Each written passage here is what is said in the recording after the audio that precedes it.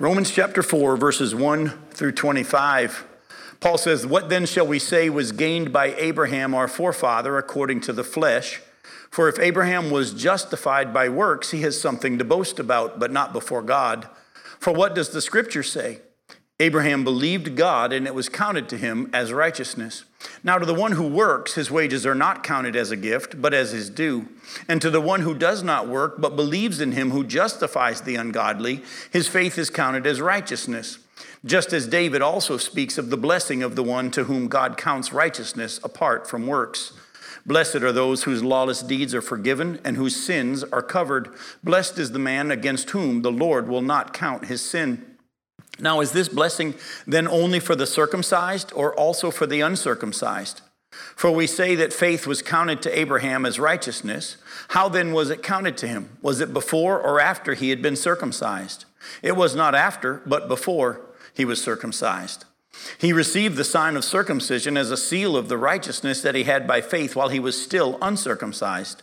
Now the purpose was to make him the father of all who believe without being circumcised, so that righteousness would be counted to them as well, and to make him the father of the circumcised who are not merely circumcised, but who also walk in the footsteps of the faith that our father Abraham had before he was circumcised. Now for the promise to Abraham and his offspring that he would be heir of the world did not come through the law, but through the righteousness of faith. For if it is the adherents of the law who are to be the heirs, faith is null and the promise is void. For the law brings wrath, but where there is no law, there is no transgression. That's why it depends on faith, in order that the promise may rest on grace and be guaranteed to all his offspring, not only to the adherent of the law, but also to the one who shares the faith of Abraham, who is the father of us all. As it is written, I have made you the father of many nations, in the presence of the God in whom he believed, who gives life to the dead and calls into existence the things that do not exist. In hope, he believed against hope that he should become the father of many nations, as he had been told, so shall your offspring be. He did not weaken in faith when he considered his own body, which was as good as dead, since he was about 100 years old, or when he considered the barrenness of Sarah's womb. No unbelief made him waver concerning the promise of God, but he grew strong in his faith as he gave glory to God, fully convinced that God was able to do what he had promised. That is why his faith was counted to him as righteousness. But the words it was counted to him were not written for his sake alone, but for ours also. It will be counted to us who believe in him, who raised from the dead Jesus our Lord, who was delivered up for our trespasses and raised for our justification.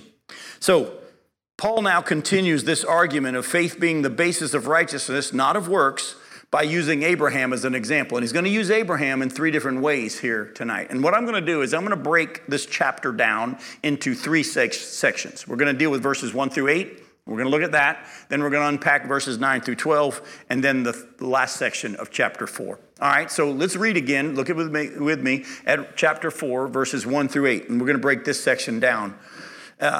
Paul says, "What then shall we say was gained by Abraham, our forefather, according to the flesh? For if Abraham was justified by works, he has something to boast about, but not before God. For what does the scripture say? It says, Abraham believed God, and it was counted to him as righteousness. Now to the one who works, his wages are not counted as a gift, but as his due. And to the one who does not work, but believes in him who justifies the ungodly, his faith is counted as righteousness. Just as David also speaks of the blessing of the one to whom God counts righteousness apart from works." And then he quotes from Psalm 32, "Blessed are those whose lawless deeds are forgiven and whose sins are covered. Blessed is the man against whom the Lord will not count his sin." So go with me to Genesis chapter 15. He's saying that Abraham was justified by faith and not by his works.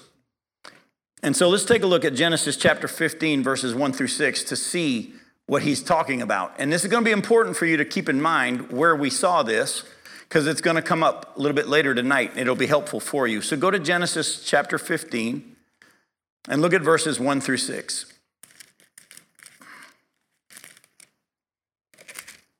It says, "After these things, the word of the Lord came to Abram in a vision. Fear not, Abram, I am your shield. Your reward shall be very great. But Abram said, O Lord God, what will you give me, for I continue childless, and the heir of my house is Eliezer of Damascus? And Abram said, Behold, you have given me no offspring, and a member of my household will be my heir. And behold, the word of the Lord came to him, This man shall not be your heir, your very own son shall be your heir. And he brought him outside and said, Look toward heaven and number the stars if you're able to number them. Then he said to him, So shall your offspring be. And he believed the Lord, and he counted it to him as righteousness. Now, if you know the story at all, in chapter 12, we see that God had called Abram and told him to leave his family and his land and come to the land that he'd show him, and he's going to make him a mighty nation, and all the nations of the earth will be blessed through him. Well, chapter 15 comes now, and it's been a few years, and there's been no baby. He and Sarah have been trying, no baby. She's still barren.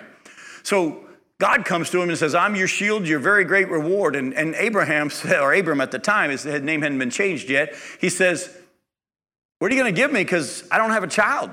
You promised descendants and all this. I got no child. And the custom is that a servant will become your heir. And Eliezer of Damascus, my servant, is going to have to be my heir. And God says to him, listen closely. He says, this guy will not be your heir, but a child from your very own body will be your heir. And Abraham believed him. And God says, you've been given righteousness now. You've been declared righteous because of your faith in my promise. Now, we're going to take a look at the depth of that promise and Abraham's faith as we get nearer the end of our study tonight. Much more on this later. But Paul quotes here in chapter 4 from Genesis 15, 1 through 6, and points out that Abraham was given righteousness as a gift when he believed God's promise. More on that later on. We're going to really dive into that because you're going to see, as we saw earlier tonight in chapter 4, it says he believed against hope that he would become the father of many nations. He didn't waver in his faith. And if you know the story, it sure looks like he did. I mean, here in chapter 15, he's going, hey, it ain't happening. We're going to break that all down later tonight. I cannot wait to show you how cool it is, and you'll see that the word of God is true. We'll get to that in a little bit. Paul, though, in our section in verses 1 through 8, then points out that the difference between a gift, points out the difference between a gift and wages. A gift is not earned, but wages are earned.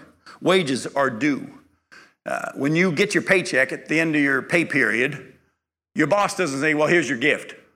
No, you earned it. You worked for it. Go to Romans chapter 6. Look at verse 23. And Romans chapter 6, verse 23 says this, For the wages, that's what's earned, of sin is death. But the free gift of God is eternal life in Christ Jesus our Lord. The wages, what's due for sin is what? Death, all right? Now go back to Romans chapter 3 and look at verses 23 and 24 again. Romans 3, 23 and 24. Paul says this, he says, For all have sinned and fall short of the glory of God. So before we read verse 24, what does everybody do? We're all due what? Death.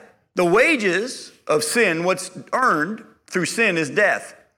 All have sinned. Therefore, everybody's due death. But look at verse 24. They're justified by God's grace as a gift through the redemption that's in Christ Jesus. He kind of clarifies it in chapter 6, verse 23.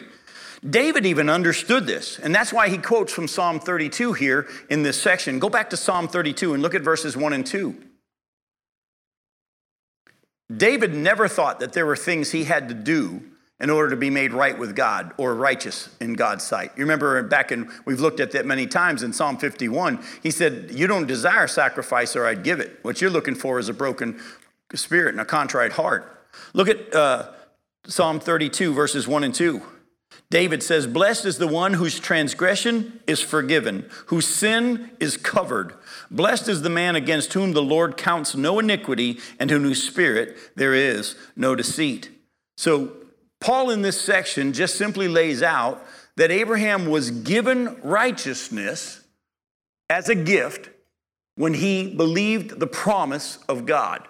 He believed God's promise. God says, because you believe what I've promised, I'm going to give you righteousness. We're going to lay the foundation of that. He didn't earn it. Does Abraham have anything to boast about? No, because he didn't do anything. It was given to him as a gift. David even understood this. And so that's all he's laid out in verses 1 through 8. And I know you're in for a shock. But we're done with verses 1 through 8. Now let's go and look at verses 9 through 12. Is this blessing then only for the circumcised or also for the uncircumcised? For we say that faith was counted to Abraham as righteousness. How then was it counted to him? Was it before or after he had been circumcised? It was not after, but before he was circumcised. He received the sign of circumcision as a seal of the righteousness that he had by faith while he was still uncircumcised.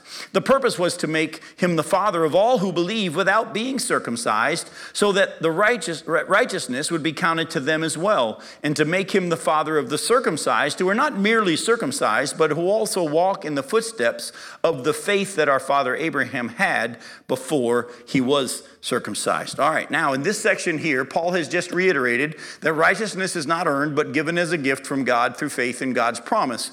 And he used Abraham as the illustration.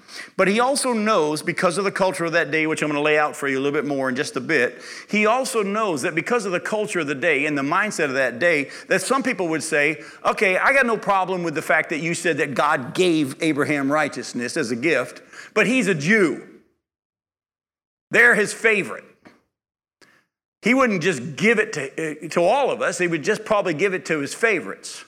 And so then Paul lays out and he says, oh, hey, before you go down that road, was Abraham given righteousness when he was a Jew or before he was a Jew or after he was a Jew? Because there was no nation of Israel. There was no Jew until God began the covenant of circumcision to mark the difference between them and the rest of the nations.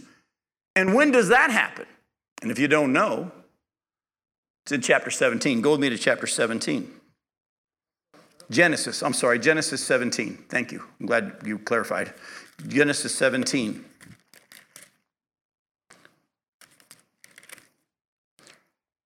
Now, as you're turning to chapter 17, let me catch you up with what's going on between chapter 15, where Abraham believed God. Remember, he said, you promised me a while ago that I was going to be a mighty nation and all these people are going to be blessed through me, and I hadn't had a kid yet. And God says, listen, it's not going to be Eliezer of Damascus. It's going to be your heir, a son from your own body. Well, if you get to chapter 16, Sarah says, well, he didn't say my body. He said your body. He didn't say my body. Maybe you're supposed to make a baby with my handmaid, and he sleeps with Hagar. She gets pregnant, and Ishmael is made. Chapter 17 now comes.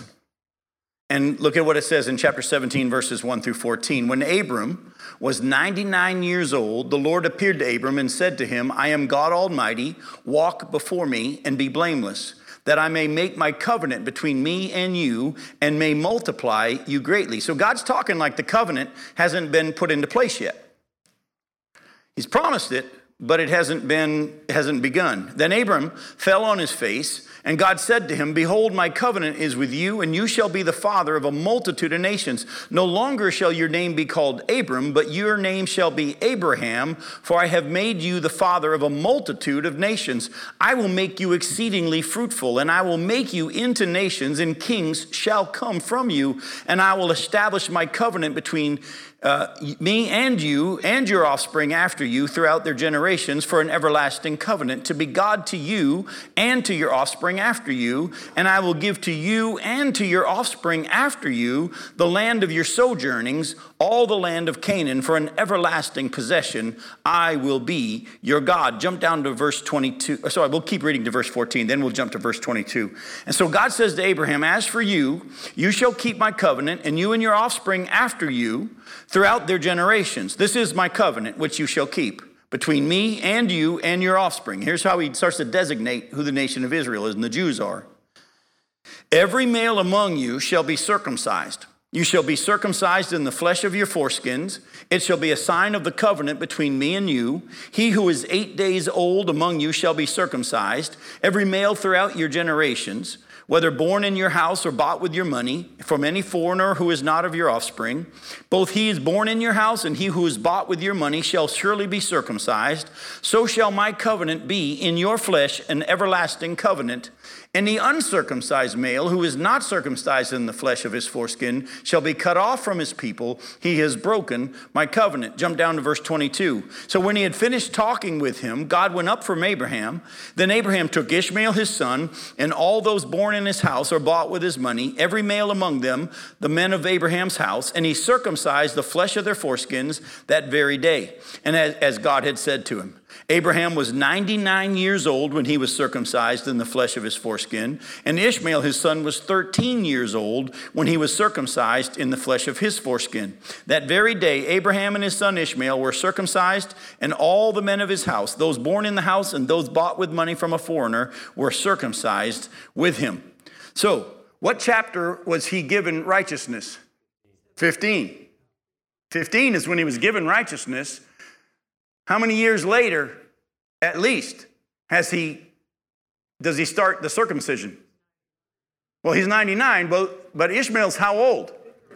13. So it's at least 13 plus years after chapter 15. So we know now that actually, if you do a study, Abraham was 75 when God called him, and now he's 99. There's been many years. There's been a whole lot of years between when he was given righteousness and when he says, okay, now I'm going to designate who your people are, your descendants are. They're going to be circumcised in their foreskin. That happened many years later. So the mindset, though, in that day, and remember, Paul's writing to people who were in Rome, but the Jewish mindset had spread throughout the globe. The mindset, unfortunately, of that day was the Jews, who were a special people. Remember, we've already seen they've been given the covenants and the law and the promises, and they have a lot more advantage, yet they also have a lot more responsibility because God's going to judge us according to how much he's revealed to each of us, and our judgment will be meted out in that measure. At the same time, though, the Jews, instead of understanding that God's role was to use them as a light to all the nations, the Jews said, we're God's favorite. He's chosen us. We're special. He doesn't like you all. They called them barbarians and all this kind of stuff. If you remember, when the nation of Israel was taken captive into Babylon, there were some people that were real happy to stay there, and they intermarried with the Babylonians. And then when they were allowed to come back into the land, some of those people who had intermarried with the Babylonians and made babies, they wanted to come back. But the Jews would not let those people live in Israel proper like they are. So they all lived in Samaria. And what was the attitude toward the Samaritans in the mindset of the Jewish people? Half-breeds in their minds. They were part Jewish and part others, and they called them half-breeds. They actually wouldn't even go through Samaria. They would go out and around. Peter himself, even though he's come to faith in Christ, and the Spirit of God preaches through him at Pentecost, and all these people are saved. And remember, they're hearing him speak the gospel in Gentile languages. He still doesn't get it. And God has to have a vision come to him, and a sheet come down with all these animals that are unclean. And God says, whatever I've called clean, don't call unclean. And Peter then realizes that God's wanting him to go preach the gospel to a Gentile in their house. And the Jews would never even step foot in a Gentile's house because they were sinful, and God didn't like them. And then Peter, if you read that story in Acts 10, he actually, when the Holy Spirit comes upon them, just like it did them at Pentecost, he goes, now I know that God shows no favoritism and he accepts everybody from all nations. That mindset was so prevalent that Paul knew that he had to deal with, you guys are going to just jump to the conclusion, well, yeah, he was given righteousness, but he's a Jew, he's special. Now, let me chase something real quick, and then I'm going to show you something that may surprise you at this point in Romans. But let me just say this to you. Be careful. Because that same flesh problem and flesh attitude that the Pharisees and the religious leaders in Israel had, you and I have too. We're just as human as they are. And let me just tell you, folks, over the years, has not the church acted a little bit kind of that way when they look at the lost world? I mean, we're saved. We're close to him. We're children of God. We're special. And we see the wickedness of the world and we think, God likes us more. It's subconscious, but it's there. And the Bible actually says very clearly that God loves the lost person just as much as he loves you. You and I, who are children of God, get to experience the full extent of his love because we're no longer separated because of our sin. But God so loved the world that he sent his only son. While we were still sinners, Christ died for us. God loves the lost person in hell just as much as he loves the saved person in heaven. He loves them the same. Because of our sin being removed, we're able to experience the fullness of his love. They're not. But don't think for a second that we're special and they're not. He loves them just as much. Go ahead. Exactly. He was a quote-unquote Gentile before, when he was given righteousness. Yeah. Yeah. Yep. Go ahead. So Abraham was declared righteous because of the faith he had that he was going to be the beginning of all nations, not that the seed was going to be coming from him. I told you, we're going to come back to that tonight. We're going to dive into that at the close. You got to wait until then, Glenn, all right? What did I say? I said he was given righteousness because he believed God's promise. I didn't answer that. Stick with me. We're going to deal into that tonight. We're going to get there tonight, but you got to stick with the promise. Yes, it isn't I just believe what God said. No. It's the promise, and we're going to get to that tonight. You got to stick and wait. So here's what I'm going to do that may surprise you. We're in chapter 4, and Paul still has to reiterate he's not favored because he's Jewish. Yet, as I'm about to bomb you with, he's already said it over and over and over in chapters 1, 2, and 3. And some of you might not have caught it, but let me just take you back. Go to Romans chapter 1. And I'm going to hit it fast because we got a lot to cover tonight, especially because Glenn's trying to get to the end of the lesson before it's time.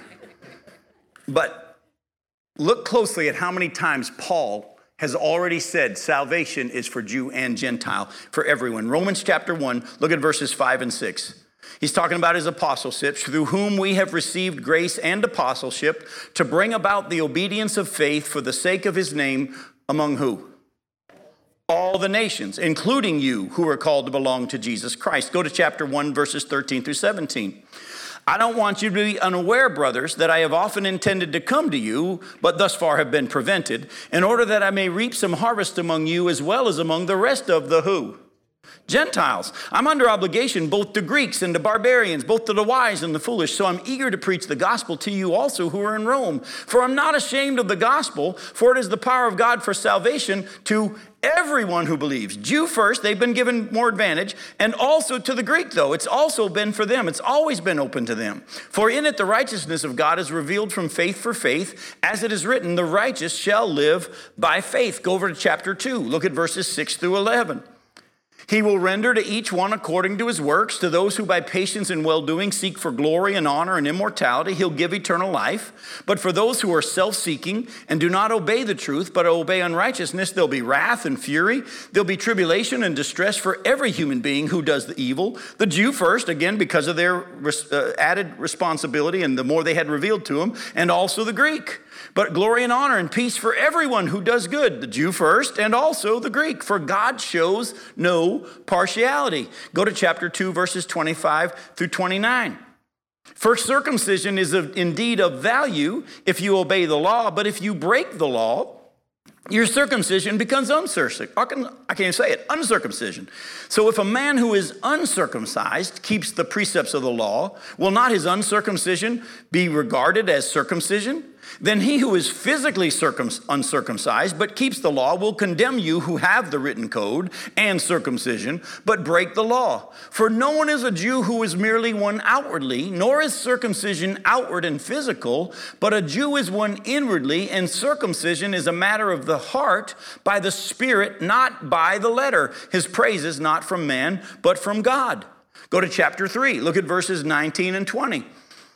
Now we know that whatever the law says, it speaks to those who are under the law, so that every mouth may be stopped and the whole world may be held accountable to God. For by the works of the law, no human being will be justified in his sight, since through the law comes the knowledge of sin. Do you think he's using words that are pretty clear?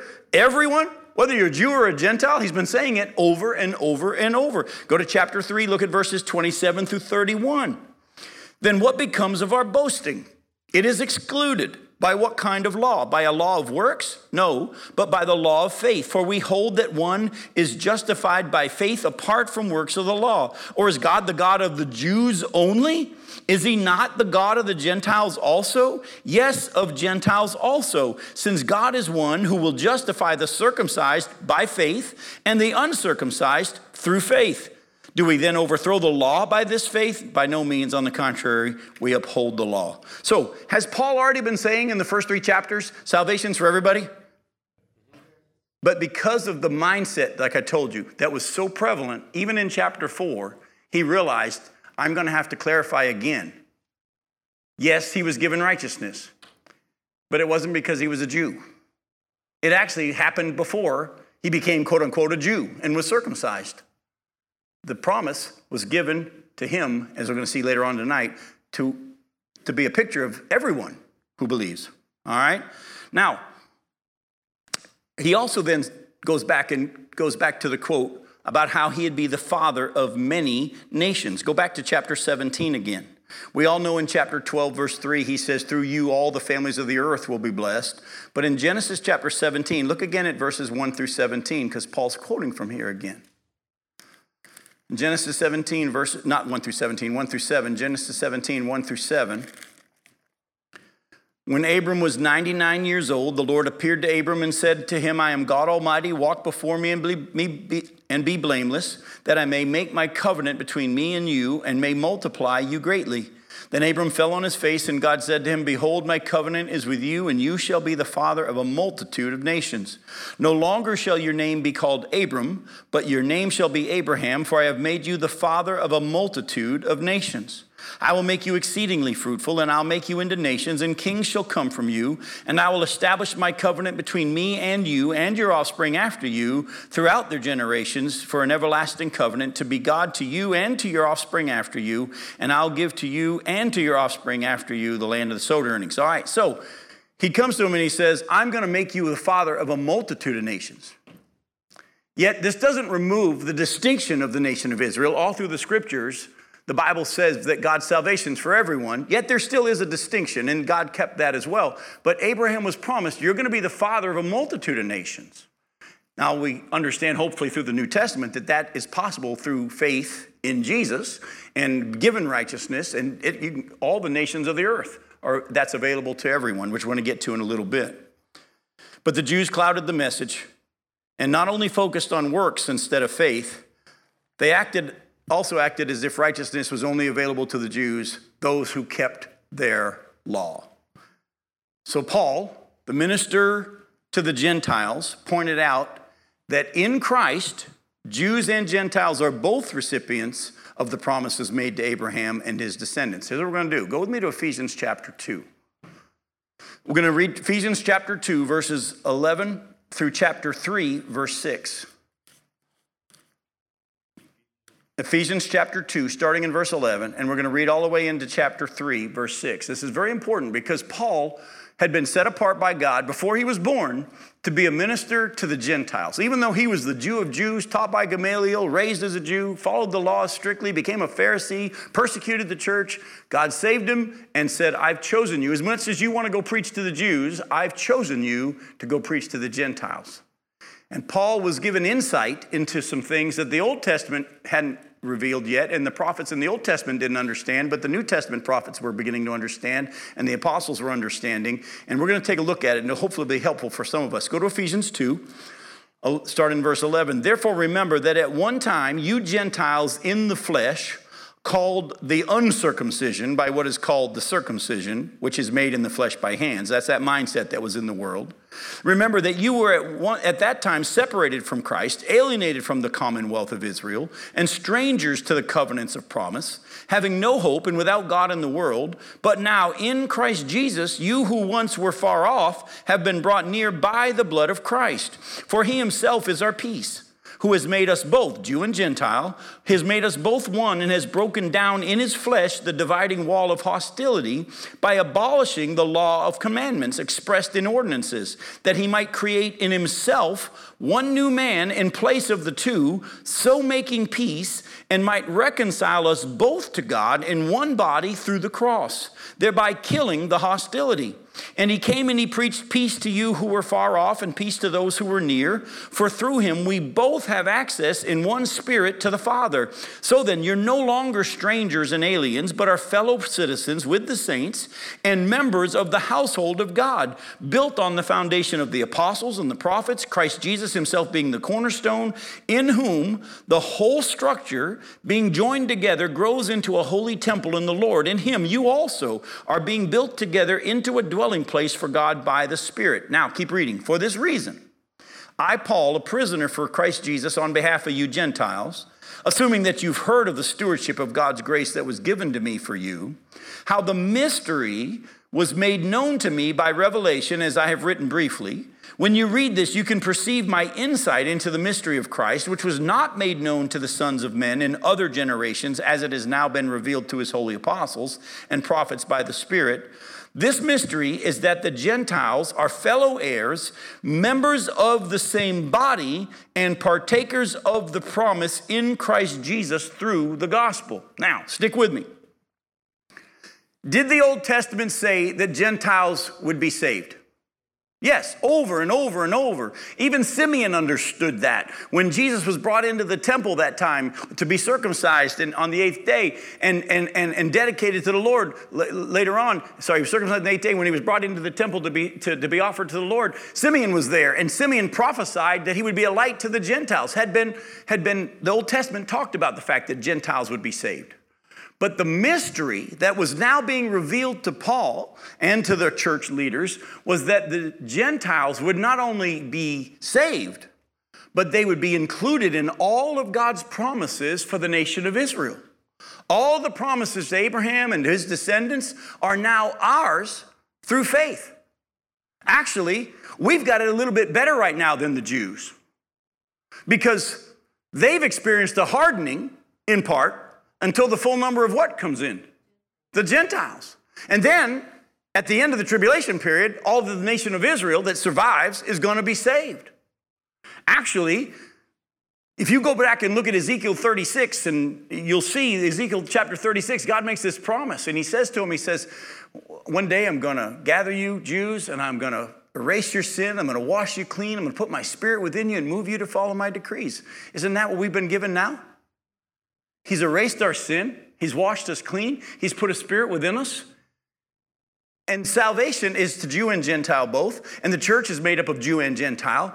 But that doesn't mean he's done with the nation of Israel. Even though God was going to use Abraham to make him a father of a multitude of nations, don't fall into the trap of thinking there's no such thing as the nation of Israel anymore. Because otherwise there wouldn't need to have been the circumcision process. He was still making a distinction because he's doing something. And he's got a purpose and a plan. And the book of Romans clearly in chapter 11 says 3 times, Paul keeps saying, is God done with Israel? No. He's still got a plan for Israel. And then he goes on and he says, if we Gentiles have been grafted in as a wild olive shoot, don't think you're better than the natural branches. Because if we've been able to be grafted in as a wild branch, he's very able to graft back in the natural branches. And he's going to. And so we got to keep in mind this balance of the fact that there still is a nation of Israel. When it says there's no male or female, no Jew or anything like that, which we're going to read in just a second. Don't fall into the trap of thinking that means that there's no more Jew. Because does that mean there's no more male or female? No, what he was saying in that passage, as we're going to see in Galatians, is that when it comes to the foot of the cross, the ground's level. Everybody has equal access to the Father. Whether you're a guy or a girl or a Jew or a Gentile, slave or free, you all have equal access to the Father. But that doesn't remove the fact that the New Testament clearly teaches that there are distinctions in roles between men and women. There's a distinction between Israel and the church. There's a lot of people who have taken that passage and blown it up out of context. So, since Paul is laying out that the Jews... So let me back up. Abraham was given righteousness before he was even, quote unquote, a Jew. That means righteousness is available to all who believe in the promise of God, just like Abraham had been given that promise. But there's a problem. All right, we've already saw in the verses 1 through 8, he's dealing with the fact that people thought that righteousness was earned, and he says, no, it's a gift. How did Abraham get it? Did he earn it? No, he believed God's promise and he received it as a gift. So, using Abraham, he shows righteousness is a gift, not something you earn. Oh, but he's special because he's a Jew. No, verses 9 through 12, he lays out he was given that gift of righteousness before he was circumcised. So it's available to everyone, whether you're circumcised or not. What he's going to deal with now, though, in the last section of our Romans chapter 4 is this. They thought that their righteousness, the Jews thought their righteousness came through adherence to what? The law. Let's go to Romans chapter 4 and look at verses 13 through 25. It says, for the promise to Abraham, verse 13, and his offspring, that he would be heir of the world, did not come through the law, but through the righteousness of faith. For if it is the adherents of the law who are to be the heirs, faith is null and the promise is void. For the law brings wrath, but where there is no law, there's no transgression. That's why it depends on faith, in order that the promise may rest on grace and be guaranteed to all his offspring, not only to the adherent of the law, but also to the one who shares the faith of Abraham, who is the father of us all. As it is written, I have made you the father of many nations. Now in the presence of the God in whom he believed, who gives life to the dead and calls into existence the things that do not exist, in hope he believed against hope that he should become the father of many nations, as he had been told. So shall your offspring be. Keep that in mind, Glenn, because we're going to start to answer your question. So shall your offspring be. He did not weaken in faith when he considered his own body, which was as good as dead, since he was about 100 years old, or when he considered the barrenness of Sarah's womb. No unbelief made him waver concerning the promise of God, but he grew strong in his faith as he gave glory to God, fully convinced that God was able to do what he had promised. That is why his faith was counted to him as righteousness. But the words it was counted to him were not written for his sake alone, but for ours also. It will be counted to us who believe in him who raised from the dead Jesus our Lord, and who was delivered up for our trespasses and raised for our justification. So, we're going to break this section down in the time we have left here tonight. Since the Jews believed that their righteousness came from the obedience to the law, their works, quote unquote, tied to God's law, Paul now points out that Abraham's promise did not come from or through the law, but Abraham's actions demonstrated his faith. That's what we're going to get to in the time we have left. Does anybody know how many years it was between when Abraham was given righteousness and when the law of God actually came? 430. Not bad, Jer. Go to Galatians chapter 3. Go to Galatians chapter 3.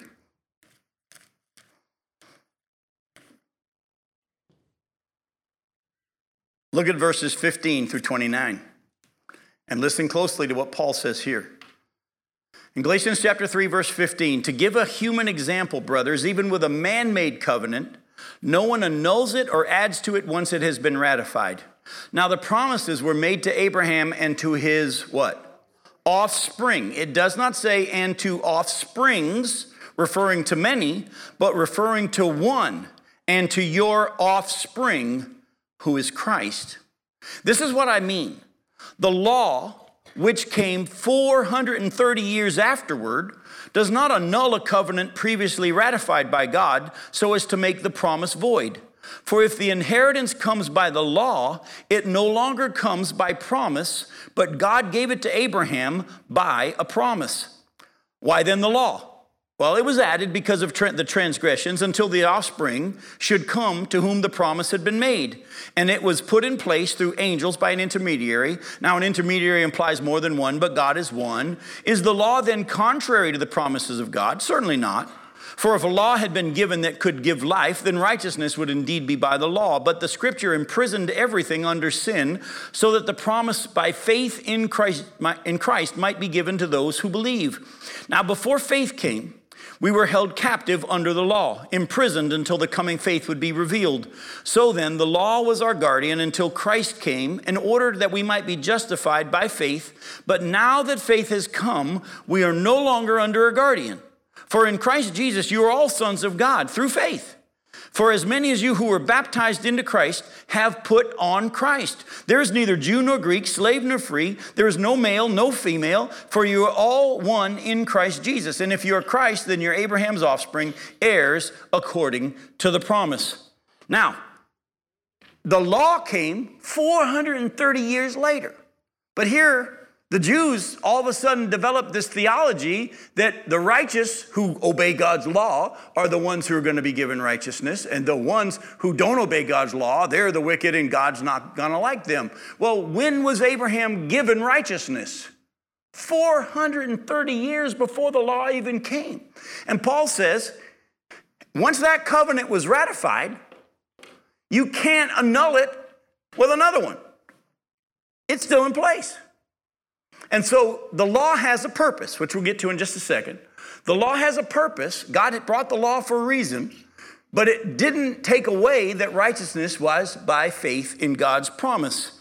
And God had promised through your offspring. And now Paul brings this out and he says, by the way, he was talking about an individual offspring of Abraham, a descendant of Abraham. It was going to come through the promised one, Isaac, and then another, and another, and then another. But that offspring that God was pointing to was Jesus all along.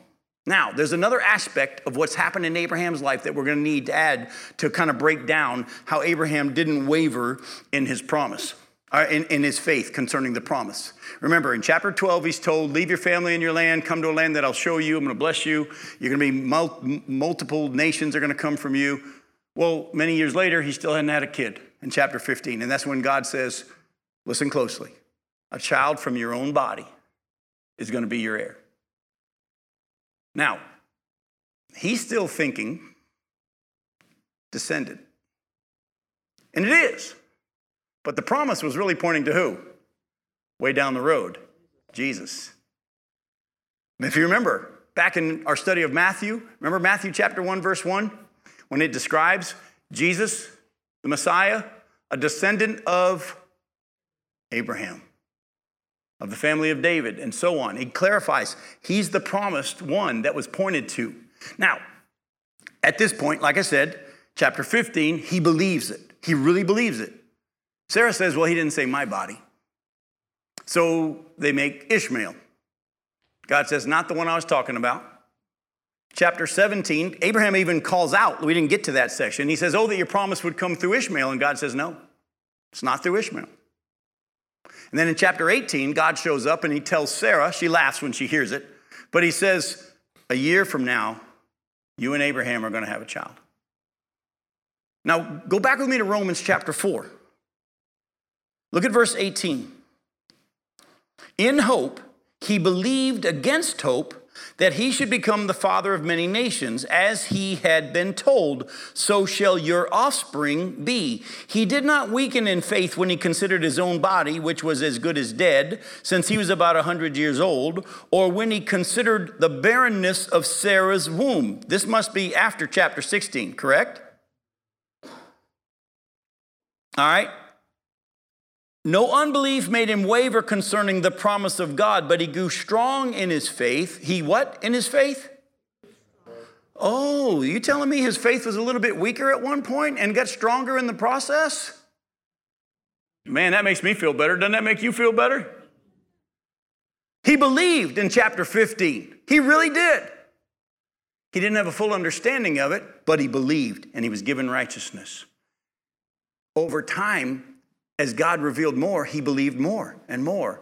And there came a point where he said, even though I'm as good as dead and my wife's barren, he and Sarah, we don't have to have the talk, do we? You all understand what this is saying that he did and he and Sarah did? I don't need to go through the birds and the bees with you, I think, right? You understand.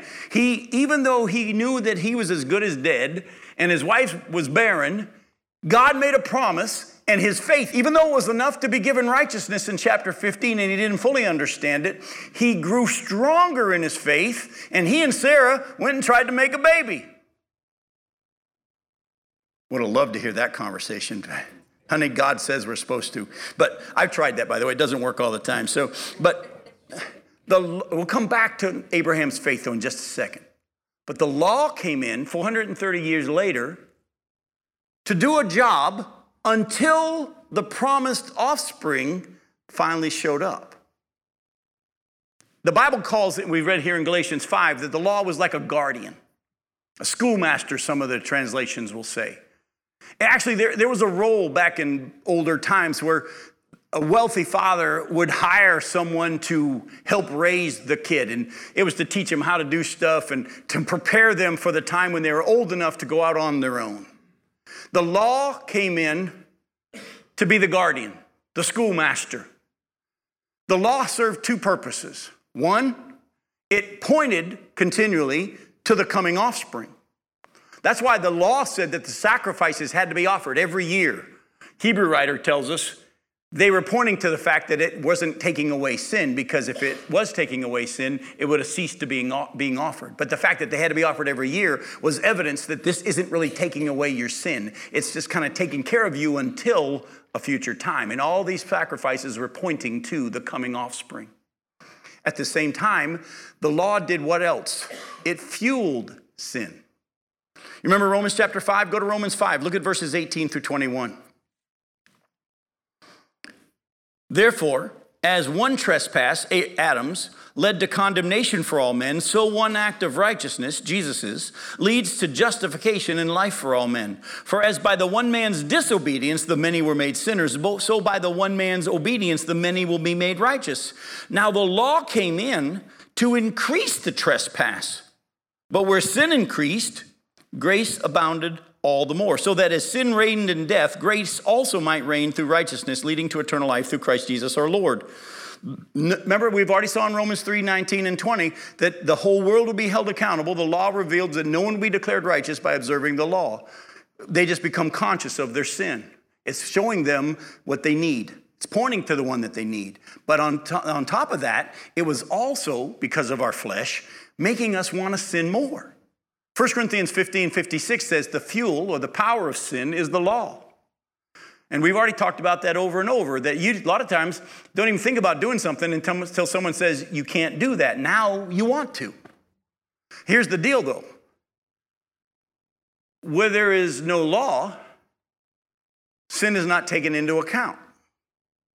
Y'all know of anybody, you might be one of those people, who think they might have cancer, but they ain't going to go to the doctor? Because if I go to the doctor, he might say I have cancer. Then when he says I have it, I have it. But if I don't ever go to him, I don't have it. That's foolish. Because if you got it, you got it, whether someone says you got it or not. But what does the doctor do? He uses MRI machines or CAT scans and take it from a guy that's had cancer. It didn't give me cancer. I already had it. But it revealed it. It showed it was there. In the same way, that's what the law does. But it does it by actually, thank God the MRI machine, CAT scan didn't make it grow, but the law actually makes it grow, the sin problem that we have. But Abraham's faith was in God's promise, God's word, that through him, Abraham, the whole world would be blessed, and this would come through his physical offspring. Now, I'm going to show you something that some of you might know and some of you might not. But there's a story in the Old Testament, which we're going to get to in just a second. But it's also pointed out in the book of Hebrews that shows how much Abraham believed the promise that God had made. Go to Hebrews chapter 11.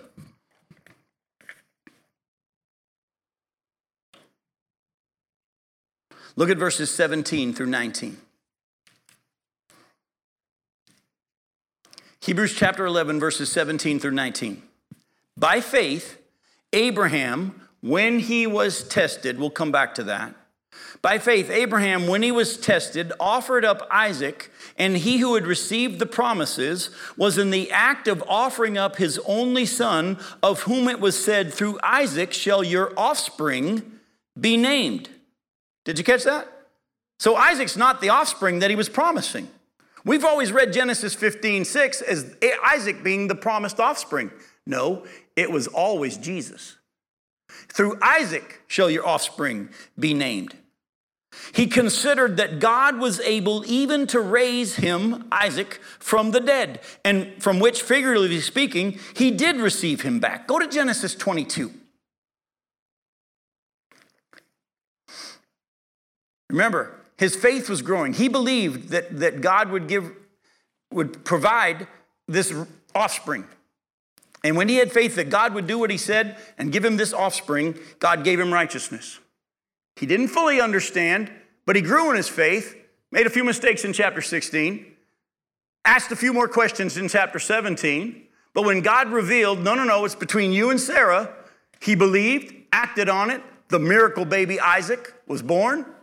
But he was also told that through Isaac, this one right here, that promised offspring is going to come. But then a few years later, when Isaac's about 13, God comes to Abraham and says, I want you to take him up on a mountain and kill him for me. Go to chapter 22. Look at verses 1 through 12. After these things, God tested Abraham and said to him, Abraham, and he said, here I am. He said, take your son, your only son, Isaac, whom you love, and go to the land of Moriah and offer him there as a burnt offering on one of the mountains of which I shall tell you.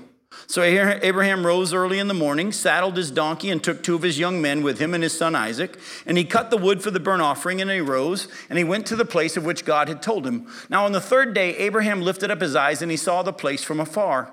Then Abraham said to his young men, stay here with the donkey. I and the boy, both of us, will go over there and worship and come again to you. Did you catch that? I and the boy are going to go, and we're coming back. All right? And Abraham took the wood of the burnt offering and laid it on Isaac his son. And he took in his hand the fire and the knife, so they went both of them together. And Isaac said to his father Abraham, my father, he said, here I am, my son. He said, behold the fire and the wood, but where's the lamb for the burnt offering? Abraham said, God will provide for himself the lamb for the burnt offering, my son. So they went both of them together. When they came to the place of which God had told him, Abraham built the altar there and laid the wood in order and bound Isaac his son and laid him on the altar on top of the wood. And then Abraham reached out his hand and took the knife to slaughter his son. But the angel of the Lord called to him from heaven and said, Abraham, Abraham. He said, here I am. He said, do not lay your hand on the boy or do anything to him. For now I know that you fear God, seeing that you have not withheld your son, your only son, from me. And then, of course, he looks up, and what does he see? He sees a ram caught in the thicket. So has anybody ever thought about that for a second? The lamb that had been provided for the sacrifice, how was it caught? It had a crown of thorns, didn't it? Its head was caught in the thicket by its horns. It had a crown of thorns. Folks, the more you look at the scriptures, the more you see they've been pointing to Jesus all along. Now, what did Hebrews tell us, though? Hebrews tells us something that we had never really thought about. Was Abraham going to kill his son? Yes, he was going to kill his son. But he believed that God was going to have him come back from the dead. By the way, had there been any rising from the dead that we have recorded here prior to this? No, there's no Lazarus story yet. There's no Jairus' daughter story yet. There's no evidence that there was any rising from the dead prior to this. I'm sorry? Elijah's not for many years. At this point, there's no rising from the dead. But he so believed that he went and made a baby with a lady who had been barren, and he was 100 years old. And he grew strong in his faith. And then when years later, God says, I want you to come and kill this baby that I promised you that the offspring that you've put your faith in would come through him. All right, I'll do what you say, but you're going to have to bring this guy back from the dead because you said it was going to be through him. In hope against hope, he believed that God would do what he had promised. Folks, that's faith. Well, let me ask you a quick question. Was Abraham's faith tested? Oh, it sure was. Do you think God might test yours and mine a few times? James chapter 1, verse 2, count it all joy, my brothers, when you face trials of various kinds, for the testing of your faith produces perseverance, and so on. It produces the growth that God's wanting. Folks, don't be surprised when God has you go through things that make you say, God, do you really love me? Are you really there? It's a testing of your faith. Oh, but if your faith's real, you're going to believe that God's going to be able to do what he said he would do. And he said he'd give me eternal life if I believed. And as this one older lady said one time, if I could believe anymore, I would. So I believe. Man, I love that. Oh, but this promise that he would be given righteousness because of his faith wasn't just for him. It was also for who else? All of us. It's all for all of us. Go back to Romans 4. Look at our last two verses, and we're going to be able to finish tonight. Look at Romans 4, verses 23 and following. But the words it was counted to him were not written for his sake alone, but for ours also. It will be counted to us who believe in him who raised from the dead Jesus, our Lord, who was delivered up for our trespasses and raised for our justification. Now, let me ask you a question. Doesn't it sound a little crazy that God would just give you righteousness because you believe in somebody you've never seen? Anybody ever here seen Jesus? Anybody here when he was crucified? Anybody here when he was risen from the dead? Then what do you put your faith in? You didn't see it. The promises of God. The word of God. You believe it. And he said it. And that's all he's looking for. Oh, I can't wait till we start breaking down chapters following that deal with how to live our Christian life by faith now. And how to experience the power of God that raised Jesus from the dead that lives within us. Can't wait to go down that road, but let this sink in for tonight. Abraham was just given righteousness because he believed that God was able to do what he said he promised. And the word of God says that if you believe, I'll give it to you. And some of you, well, I'm pretty sure all of you, if you're like me, you believed when you trusted him. You didn't fully understand. And even now, we don't fully understand. But has your faith been growing over the years? Are you growing strong in your faith? I hope you are. It's evidence of our salvation. And Abraham, he had some questions, but he grew strong in his faith. He had enough faith to be saved, and he grew stronger in his faith, believing that God was able to do what he promised. Go to Romans chapter 10. Go to Romans chapter 10. We'll finish with verses 8 through 13. Romans chapter 10, verse 8, but what does it say? The word is near you. It's in your mouth and in your heart. That is the word of faith that we proclaim. Because if you confess with your mouth that Jesus is Lord and believe in your heart that God raised him from the dead, you'll be saved. For with the heart one believes and is justified, and with the mouth one confesses and is saved. For the scripture says, everyone who believes in him will not be put to shame. For there's no distinction between Jew and Greek. You notice he's pointing it out again? They had a problem back then. We got it still to this day. There's no distinction between Jew and Greek, for the same Lord is Lord of all, bestowing his riches on all who call on him. For everyone who calls on the name of the Lord will be saved. All you have to do is believe in your heart and confess with your mouth. We'll get to this later on in further study, but the book of James almost didn't make the Bible. It really didn't. If you do a study of how we got our Bible and which books were chosen to be canon, because there's a lot of writings out there, but they were proven not to be actually inspired by God. And there were two books that almost didn't make it. One was the book of Hebrews, because one of the standards was you had to know who wrote the book, so if you know it was an apostle or whatever. And we don't know who wrote the book of Hebrews. Actually, I'll fill you in. You know who wrote the book of Hebrews? And it's being recorded. I'll say it. Jesus did. Jesus wrote it, all right? So that solves that debate. But the book of Hebrews made it in because it was obvious that God inspired it. But the book of James almost didn't make it either, because if you go to chapter 2, James says, you say you have faith? Let me see it by your works. And he actually starts talking about how works are evidence of faith. And for years, the early Bible men, the early church fathers were wrestling with, they thought James was contradicting Paul, because Paul said you're saved by grace and not by works, by faith alone. James says, you got to have works. But actually over time it became evident that actually James was saying the same thing as Paul, but he was simply saying, if you have faith, it's going to be evidenced. There's going to be evidence. What was the evidence that Abraham believed that God was able to do the crazy thing he promised? He slept with Sarah to go make a baby when it was well past time for that. years ago, and I'll close with this. I was going to preach at CETA, the homeless shelter here in town, and I took with me a couple of friends of mine. One was in his 80s and the other one was in his 90s. And as we were driving to go to CETA while I was going to preach, Tony Evans was on the radio, and he was going to do a talk about sex. And it's like they always do on the radio. They make the little disclaimer, hey, if you got young children, this is what we're going to talk about tonight. You might want to put them in another room. So I jokingly turned the radio down, turned to these two men in my car, one 80 and one is in his 90s. And I said, are you guys okay if we listen to this? Because I don't want you uncomfortable or anything. And the 90-year-old in the back seat made this joke. He said, I gave that sin up a long time ago. Don't worry about it. But Abraham didn't just believe. He evidenced his faith with action. Peter is preaching at Pentecost, and the people are cut to their heart, and they say, what shall we do? And what does he say? He says, repent of your sin, believe in the Lord Jesus, and be what? Be baptized. You believe in your heart, and you confess with your mouth. Don't be afraid to let people know that you believe him, because Jesus said if you're ashamed of him here, he'll be ashamed of you when it's time for you to get into heaven.